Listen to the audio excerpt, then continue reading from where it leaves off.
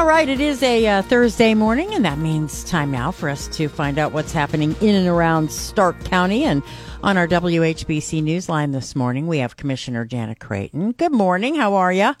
I'm fine, Pam. Good morning to you. Yes, I was just saying to Billy, we have this roller coaster weather forecast. It's warm, cold, warm, cold, warm, cold. You know what? Spring's coming. That's right. Cavaliers play tonight. I know. So we know that your Kevin Love is not there. So is there another favorite player that you have? Oh, they're all my favorites this year. I love it. They're looking good, aren't they? They're looking good. Kenny and JT are broadcasting from up there today, so they're gonna, great. Yeah, they're going to have some fun up there today. All right, before we get to everything, I do want to ask you a question because we have the story in the news today about the solar energy farm, and you'd be a good person to ask about that and kind of where that whole thing stands. Okay, well, I'll be glad to answer that. So what the commissioners have done is that, as you know, there are 17 townships, and we have sent a letter to all 17 townships asking them if they oppose or if they're in favor of a solar farm. You know, all politics is local, and it's very important. They have the pulse on their own community. So we are awaiting by the end of April to get that information back from the townships. So if the township says, no, we're not interested, the commissioners are not interested. I'm speaking for me, but I would assume that we would say we are not interested. And if it were to go forward, there is a siting board that is made up by law, and the president of the Board of Commissioners, and I'm the president, and the president of that township would also sit on that. It's a pretty large board, so we only have one vote, but we're there to fight for our jurisdiction. So, you know, if a township wants a total ban on solar farms, we will not do anything. We will not go forward with that. Okay, so it has to go to the siting board still, correct? I think if it's approved by us, I believe. This is all new to us, Pam. We've never done anything like this before. So to be honest, for me, it's a learning process. So, we've never had to deal with this before, and I don't recollect any commissioners ever sitting on the siting boards. Okay. So now we'll just have to wait and see, and we'll have to wait and see. Yeah, because I don't know. I know we've already heard from some townships that have said they're against it, and so we'll wait till we hear from all 17 townships, and hopefully they will all, send us their answers, because it's a lot easier for us to take action when we know what the locals really, really want. Okay, good to know. Right. That helps us a lot. All right. We'll keep you updated as we go along. As I said, again, it's a methodical process, and it's new to us. So we'll keep you updated on that. Yeah, that's great. All right. So what else is happening? So I have some things for you. So speaking of energy, there is.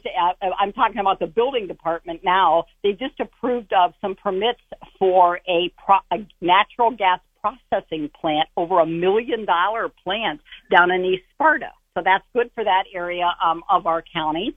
And also our revenue just in this short period of time is up over by $6,000. It's doubled what it was last year at this time. To me, anytime you start out healthy like that, that's a positive sign. So just wanted to, bring you up to date on that. Some other really good news. The commissioners received over $1 million from the Ohio Department of Healthy Aging. And of course, we said, sure, we'll take that money. And our friends at the Regional Planning Commission will be the facilitator of those dollars. Here's what's interesting, Pam. Many times when dollars come in like that, it's only for low income. It's not that in this case. You have to be 60 or older, and it is not always targeted for lower income residents. So really everybody kind of gets a bite at the apple if they take action. And I'd like to give you just a couple examples, if I may. Yeah.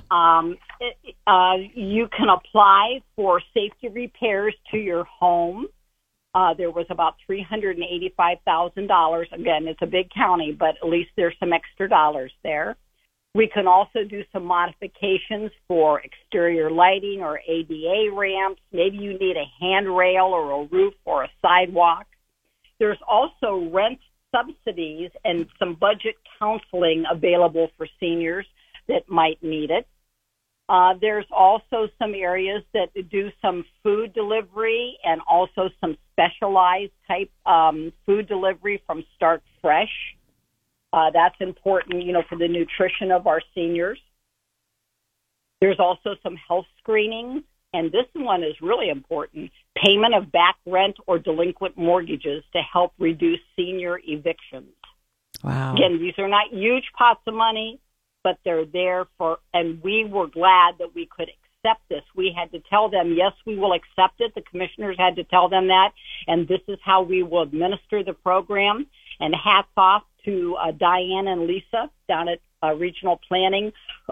There is a fee that they take. They have really cut it down, or else they've not taken it at all, to make sure that those dollars are available to our seniors in Stark County. Great program.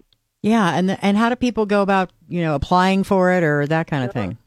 So the best, Lisa and Diane will probably be pulling their hair out by the end of the day. But here are 2 phone numbers, and be patient, folks, if you do call them. Remember, we don't work magic with the phones. 330-451-7031 or 330.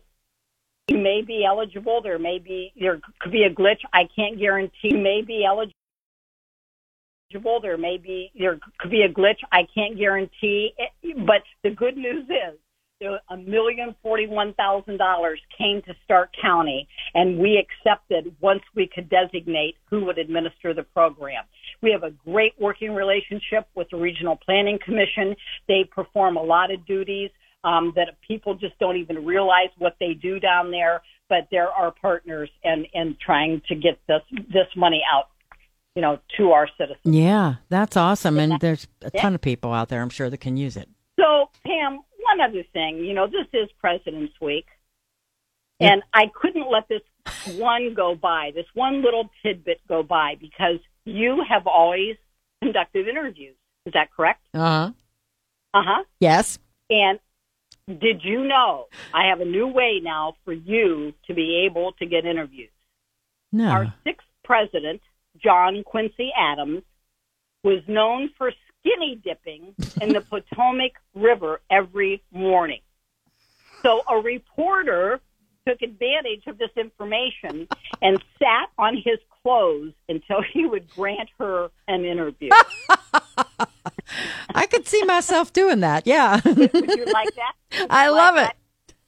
And just one other one real quick. Gerald Ford, and I bet you didn't know that his real name was Leslie Lynch King Jr. No. Was his high school's head cheerleader. Oh, look at that. See? See? I had to have a little trivia this week with President's Week. Yeah, because I think today's Washington's birthday.